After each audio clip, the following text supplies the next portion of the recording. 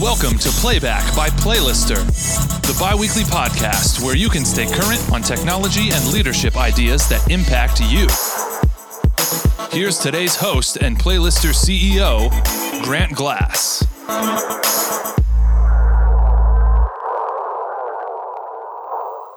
All right, hello everybody, and welcome to another episode. On today's episode, we have Aaron Westerman with Crosspoint Church. Crosspoint Church was founded in 2002.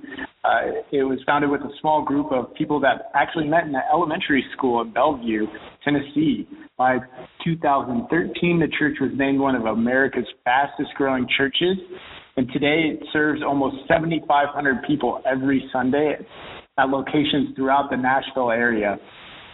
Aaron, who's joining us today, has been on the team since 2009 as the Director of IT, specializing in networks, database, Google Apps, Mac OS, iOS, all things Apple, system admins, tech, and the general direction of technology decisions. We're really excited and lucky to have Aaron on the podcast. I think he's going to share a lot of great insights. Aaron, welcome. Hey, thank you so much. I'm surprised you're excited, but happy to be here anyways. I love it. And just so the audience know, Aaron and I have had several conversations before this, so the banter might get a little out of control, perhaps. But Aaron, I went through the rundown of Crosspoint Church, and it's very broad strokes. Could you maybe perhaps tell us a little bit more about your organization? Yeah, for the best I can, we're 5 sites now. When I first came on, it was about the time we started being a multi-site organization. So it was kind of a buzzword back then, and I don't know when we first got into it if we knew completely what we were doing, but it's worked well. We've tried to concentrate still in the Middle Tennessee area, so all of our sites are within driving distance, and we've been able to keep IT overhead really low for that reason. It was probably 2 years ago we were able to hire a second person to the IT team, and up until then, so for 8 years, have been flying solo. Wow. But the organization overall, we're very creatively driven. The stuff that comes out goes through a pretty intense process by our teams here, and it's been our job just to kind of support those, back them up, and sometimes when crazy ideas come out and they say, "How can we do this?" we try to make that a reality without having to say no too many times. Yeah, and having that much responsibility for that long as the guy when it came to anything technical, it sounds like it was a good thing that everything was within driving distance. But I'm curious to know, and we'll bookmark that. I want to come back to it. But tell me a little bit about your background. So you said I've been at Crosspoint for about 10 years. I actually went to church here before that, and worked, did some volunteer work here just in our media department, stuff like that. I've been doing IT as a professional job, not like a side job, for about 15 years. And before that, I actually went to school to be a civil engineer, which has pretty much nothing to do with what I do now. So it's fun to have that degree hanging on the wall and people just kind of scratching their heads. But at the same time, that's where I come from. I've always been technical and just enjoyed those things. But it's never where I had initially saw myself heading, as far as that goes. Well, and I can relate to that. A lot of people that I talk to on this podcast, very similar. I find a lot of IT directors come from a musical background. A lot of production directors too, which is maybe a little less surprising. I mean, me myself, I come from a arts background, and I'm, kind of running a company. Yeah.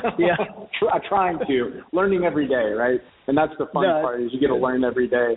Yeah. Now, I want to go back a little bit, Aaron, because you have been with CrossPoint for 10 years, and you opened new locations.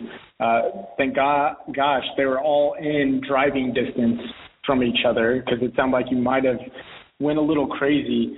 Over your course of time with CrossPoint, kind of walk me through what were your biggest challenges like the last 10 years, maybe in opening up new locations, or was it really getting new locations on the same page, or was it getting staff the technology they need? Like what areas did you really focus on and felt like was a big challenge, but you ended up overcoming, and how did you do that? I mean, there's so many different challenges that we've seen over that time. When we started doing multi-site, we were kind of heavy into the mobile model. Set up and tear down, do that.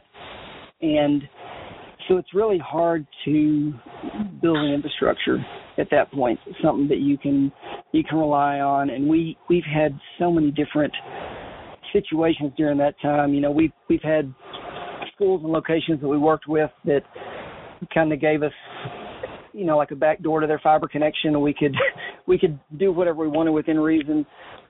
We've had schools that made us bring in our own connections. We've had schools that wouldn't let us do anything, and so we had to deal with mobile. Since then, we've kind of migrated away from that mobile model, and I hope it kind of stays that way now, because I feel like we have so much infrastructure in place between the things that we deal with for various ministries and the things that are like our creative team does. I mean, we have tracks for musicians that can't show up. Like if somebody calls out last minute, we'll just turn the keyboard track on. And I mean, I don't want to make that seem unpersonal in any ways, but just to say there's so much infrastructure that has to be built in and exist. There's things that, yes, we can download the day of, but we try to put in redundancies so that way it's downloading the day before. When I was working by myself, probably the biggest thing that I faced was I'd come from a world where everything was on site. And I guess this is just like when software as a service was getting pretty big, or maybe it was the other big buzzword that was happening right then. And so I worked so hard to push everything I could to the cloud. And 10 years ago, when I would walk into like a church IT meeting, and we'd talk about using things like Dropbox, or we'd talk about using something like Google Apps instead of on-premise on-premise Exchange, I just get kind of looked at like we were crazy. But it's something, those services, you hate paying. I'm cheap. I've always been cheap. I'll be cheap when I die, I'm sure too. But when you're looking at that and looking at your ministry dollars, like you hate paying a monthly service and kind of seeing those add up. But at the same time, you also hate having to, we have to put this piece in place. We have to wear these technicians out. We have to get extra volunteer positions with this, to get extra paid positions. So there's a cost no matter which way you go. Yeah.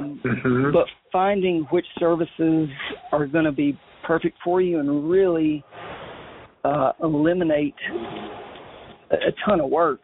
I mean, those are the ones that we migrated to heavily. So like getting rid of our file server and going to something like Dropbox. That way, not only did I not have to manage backups and things, but now I don't have to provide VPN access to everybody in order to dial in and work remotely, things like that. So whatever we could do to eliminate that was really good. And because, I mean, once you start looking at staff costs, for example, just changing out backups over all your different pieces sometimes and making sure services are up and running. I mean, there's a huge cost. There's a cost of backups, the cost of the availability of the backups, and the service itself. You have staffing costs. You have the cost of coffee for the staff person, and then you have the cost of the staff person spilling the coffee on the technology and you haven't to restore the backups. So like there's just so much there, that you're not considering. But whatever we can do there to make us run on a Sunday has been such a huge deal, and that's been probably the biggest challenge to overcome, is finding those perfect services for us and making sure it all fits in a cost-effective way. Yeah, finding the perfect service. And by the way, I'd be the guy spilling the coffee, no doubt. Yeah. Coffee availability. Aaron, we got a problem over here at this campus. That's it. And coffee availability is such a big problem nowadays.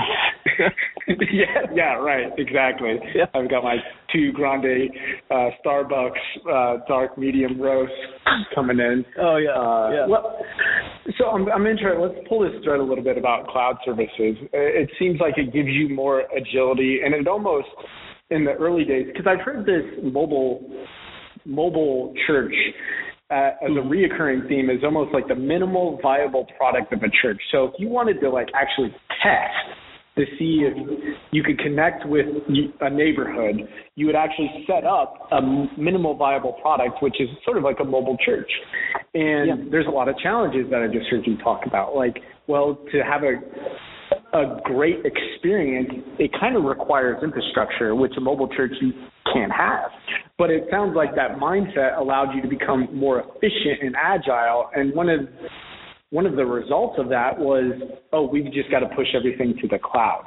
And as you push things to the cloud, like Dropbox and other elements of your business, it's almost like a business, right? Because I always have this analogy that a startup is very much like a church, because you're trying to scale and connect with an audience. Those are 2 very similar aspects to a startup and a church.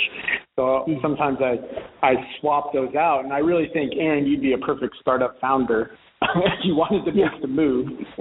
You're trying to do so much with so little resources, and you actually are able to achieve that.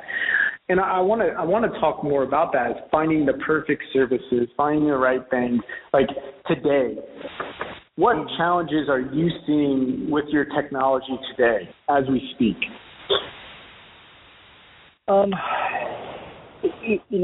We do have. Let me talk about software as a service just for a second there specifically, because there's some awesome solutions, and they do remove a lot of headaches. They also create a couple of new headaches, but I think they're more manageable. When I think about a service we're going to put in, any software as a service, not only do I want a redundancy, but I want a backup. So if this service fails, do we still have some way to get what we need? We do. When we look at non-mobile sites, I have we have to do two internet connections of some kind at every location, and the second internet connection has to be enough to where I can do a bare minimum things. I have to stream. That's it. I have to be able to pull up forms, simple stuff to say, let somebody know that they're new here, they want to volunteer, things like that. So things that I can pull off that, like kids media. We got away from DVDs a while back and had, we were happy to do that, but then you're moving to something like an Apple TV and getting your kids' content on there, and so you want to make sure that it's available if something goes down, or I'm not going to have to bog my connection. I remember early on in days, I'd forget to set up a rule, and all of a sudden I find somebody's watching Netflix on a staff device right when we're trying to download, and the stream's stalling. And so, monitor those things. It's just, the crazy things that you're like, why in the world was this a problem in the first place? So some of those are crazy. If I think, though, really about one of the biggest problems we face daily, I think it has to do with how we use data analytics, and can we actually use them more effectively? And I'm not talking about just, a simple thing like, hey, we had 3,000 people watch our service from Tennessee this week. You know what I mean? But I think the more you can dig into on-site data related to website data, like anywhere you can pull it,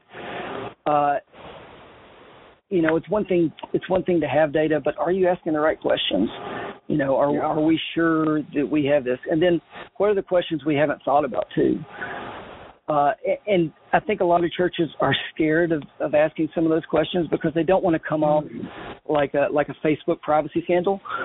They don't want to be like the creepy service, but at the same time, they're still, think about Facebook for a second. So people are so worried about it. People are still giving them their data and look at the pictures of their friends. And the data's there. I don't want to go to that extreme, but that's just a great example of, I don't think we in the church world need to be afraid of mining as much of that data as we can to see how we can help our church, to see how we can help with teaching or with events that we offer or ministries or just new avenues that we hadn't even thought about using. I feel like the data's there if we're looking at it correctly. Let's keep talking about that data because I'm right there with you. I actually had a few conversations about this. I believe that data improves the experience of when you come to visit. I really do. And I'm happy to give up my data if it improves the quality of my experience. It's kind of like walking around Disney World. So now at Disney World, you can get an armband where you can pay for anything. And plus, if you walk up to certain characters, those characters already know your name. So the kids, it's like magical. It's magic when you walk up and Cinderella knows your daughter's name. And it creates an experience they remember forever. And if you're like, Grant, are you concerned about giving up your data for that? I'd be like, no. Are you kidding me? I'd happily give up that data. And I think if you get in that mindset, you're like, wow, what could we do inside these walls where if we ask the right questions and get the right data, it can make for so much of a positive experience. So if we frame it like that and we're in a safe space to have this conversation saying, hey, data, if we release it and we track it, it's going to increase the experience. I'm curious, Aaron, what kind of things would you like to maybe track or see, and how would you utilize that data? When I first took over looking at database here at CrossPoint, I was so shocked by how bad our data was. The only things that we kept track of really well were kids' attendance and giving because you kind of have to by law. People need their giving statements, and you don't want to get in trouble with the IRS, especially as a 501c3. So that's going to be good. But how often are we updating things? And then when people come to when ministry leaders come into our offices and ask us, hey, we want to know this question, it was so frustrating to have to tell them, we just don't have the data to tell you. And I can't tell you how many times here lately, since changing some of those things, I've been able to walk around and hear conversations where somebody is saying something like, well, our parents or people with kids attend X amount of times a week. And I can easily now say, okay, hold on a second. I want you to prove that. Or I want you to tell me where you got that number. Well, it's just industry average. I don't care about industry average. That's useful in some ways, but we're talking about our church. We're talking about our campuses. What do our numbers look like? So, asking basic things, it's easy now to ask somebody for a name and one or two forms of contact. But for some people, it's so difficult to ask for things like gender, things like age, and then getting a home address at some point, or at least a zip code, finding out where somebody's from. I mean, there are so many things so many basics that you can start to collect that give you a great look at your congregation, but then diving in a little bit more to say, okay, we have Grant here, and it looks like Grant's done these kind of serving projects. He's signed up for these kind of serving projects, and it looks like he's been in these kind of small groups. Let's look at people like Grant now that we have this information, and Love it. And I hate to say, I hate to look for a result. I more like to look at the data and see what it can tell me that I'm missing. And I feel like there's tons of those opportunities if you just get people around the table, look and really dig deep and say, what are we missing? I mean, we use the data in such basic ways of, like, if we're looking at launching a campus, we look at where people are situated or where small groups are, things like that. But I just feel like there's still so much more that we can do today, and a lot of that you get through website interaction, you get through, like, when people come on site, or people are using, like, a church app.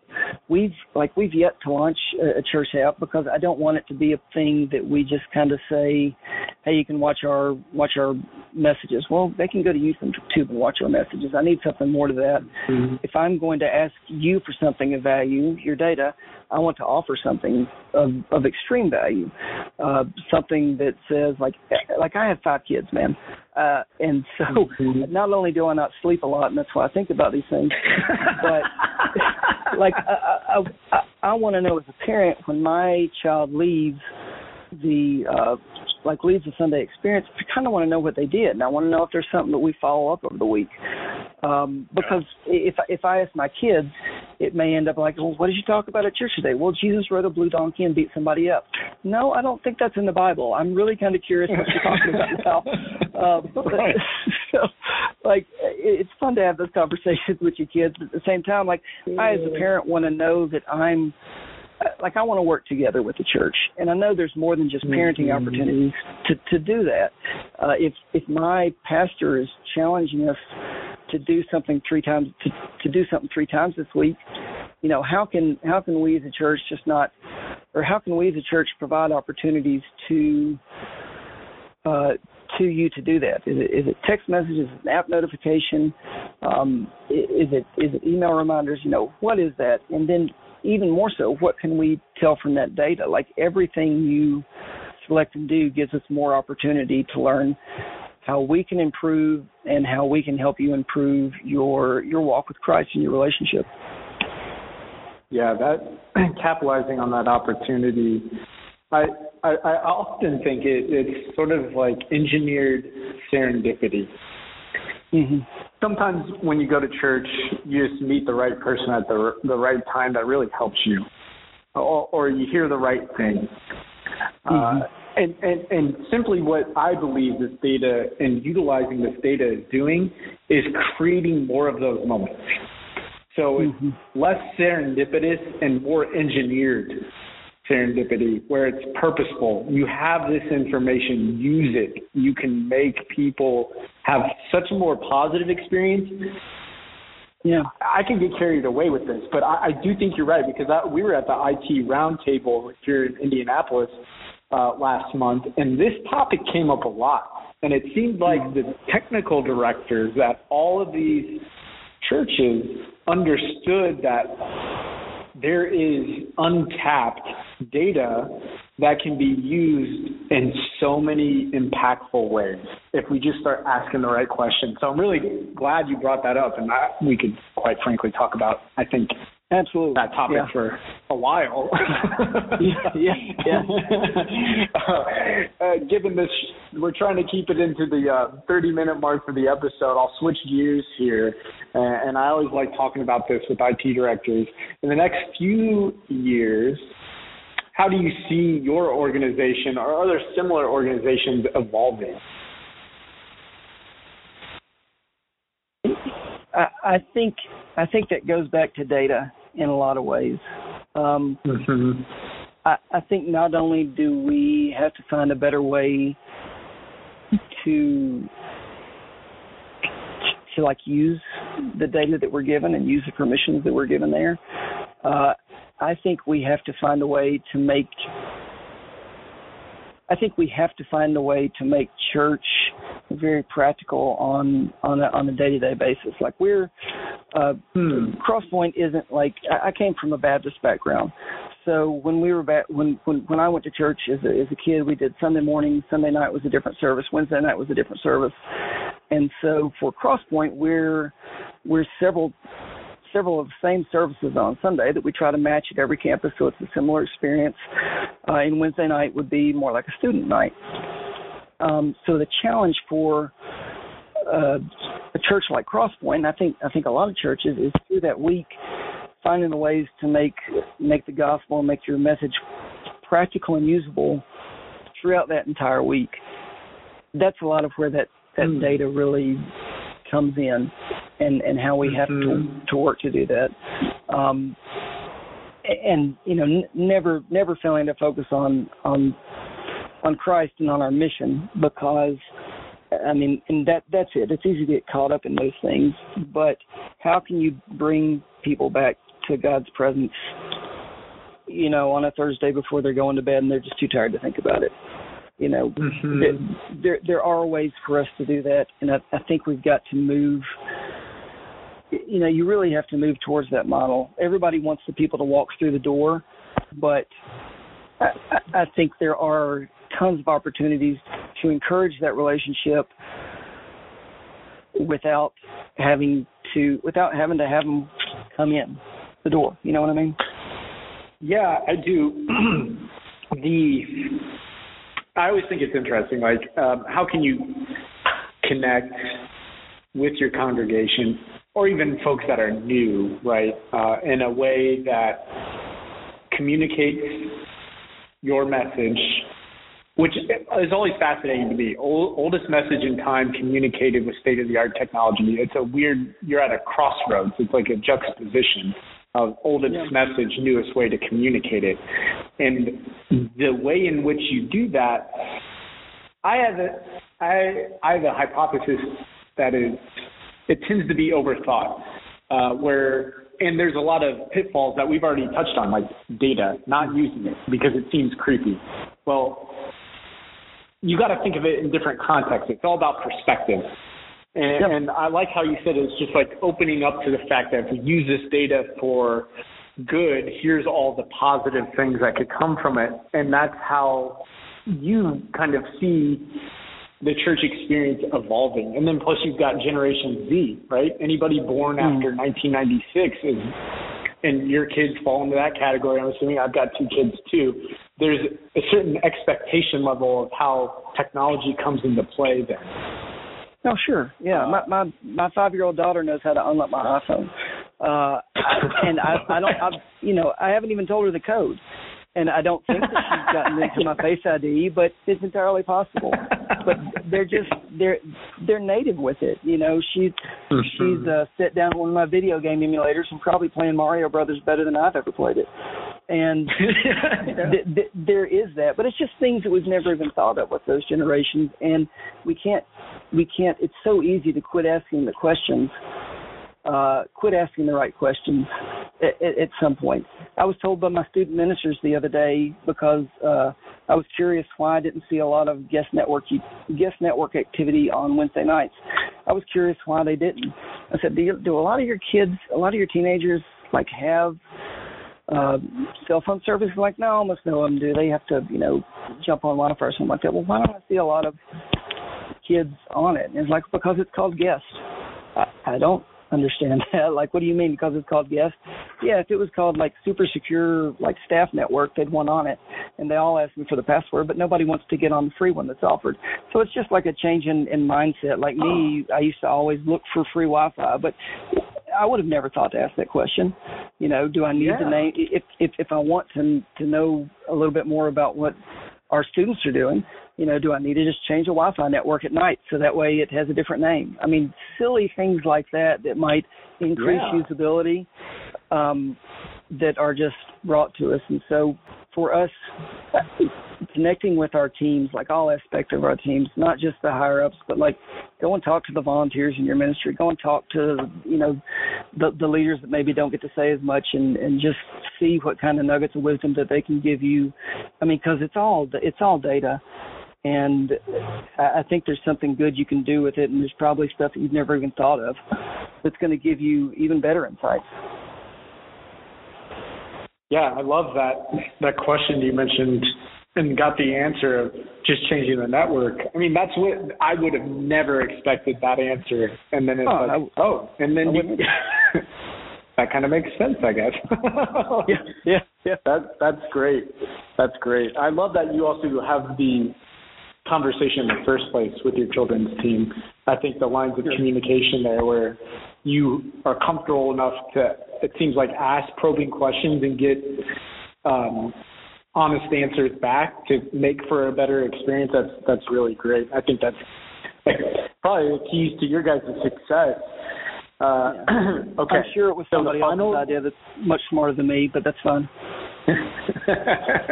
Well, and Steve, so I'm also always trying to learn, and that's why I'm a huge bookworm. So I ask everybody that comes onto the podcast for a book recommendation. So is there something, Aaron, that you find yourself recommending to people, something you always go back to, or is there a solid read that you maybe breezed through in the last year? What do you got for me that I can add to the reading list? Yeah. I don't get a ton of time to sit down and read anymore. I used especially to have, with 5 kids. Yeah, that's it. But I drive quite a distance to work sometimes, so I love me some Audible. Like the books that come to mind are probably things that I've read currently, or I think currently I try not to go through more than 2 books at a time on Audible, just maybe jump back and forth if I get bored. But I'm currently reading through something called, I think it's Voice Lessons for Parents by a lady called Wendy Mogul. And if you have kids, I cannot recommend reading that book enough. If you deal with kids, I can't recommend reading that book enough, because I've found myself looking at that and saying, wow, we may have done that right, or kicking myself saying I should have done that. That was a good one. Thinking Fast and Slow by love that book. Yep. Yeah, so you've read that one. And so I felt like when I was reading through it, it was a little dry, but it was stupid interesting.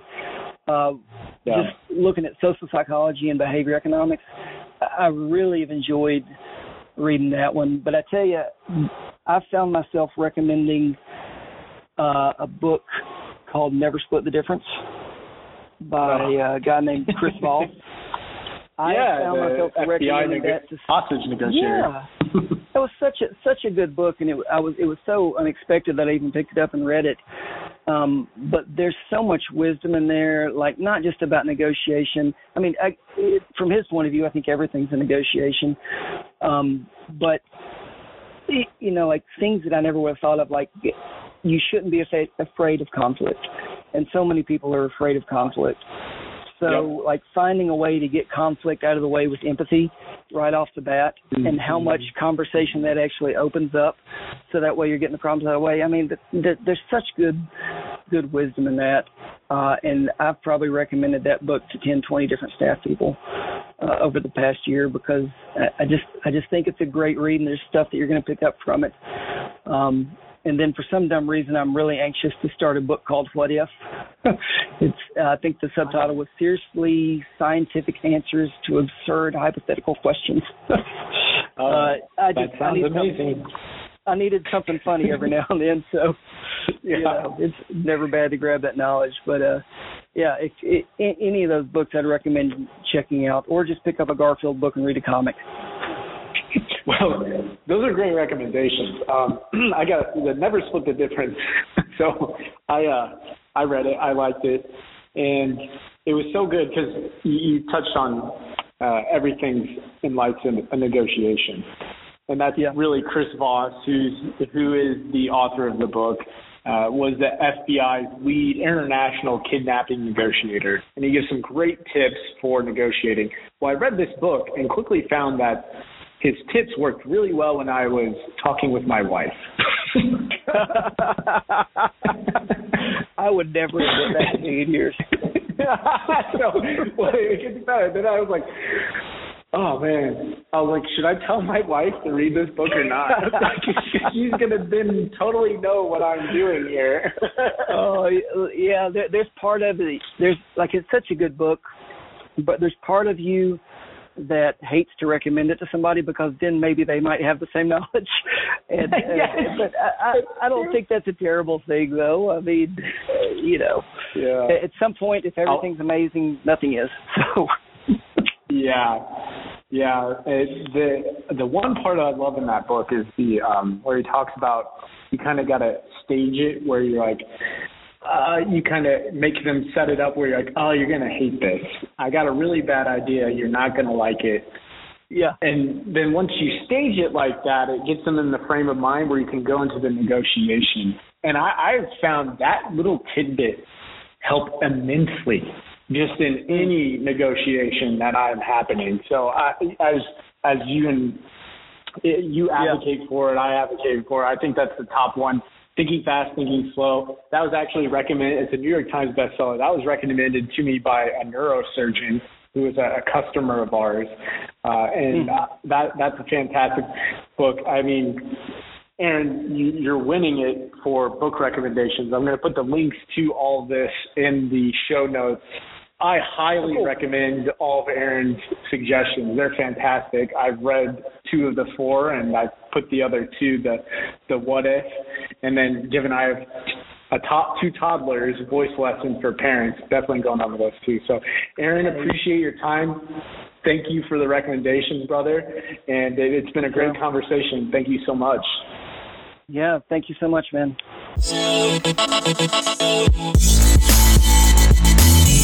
For more ideas or to simply learn more about today's podcast, visit us online at www.playlister.app/podcast.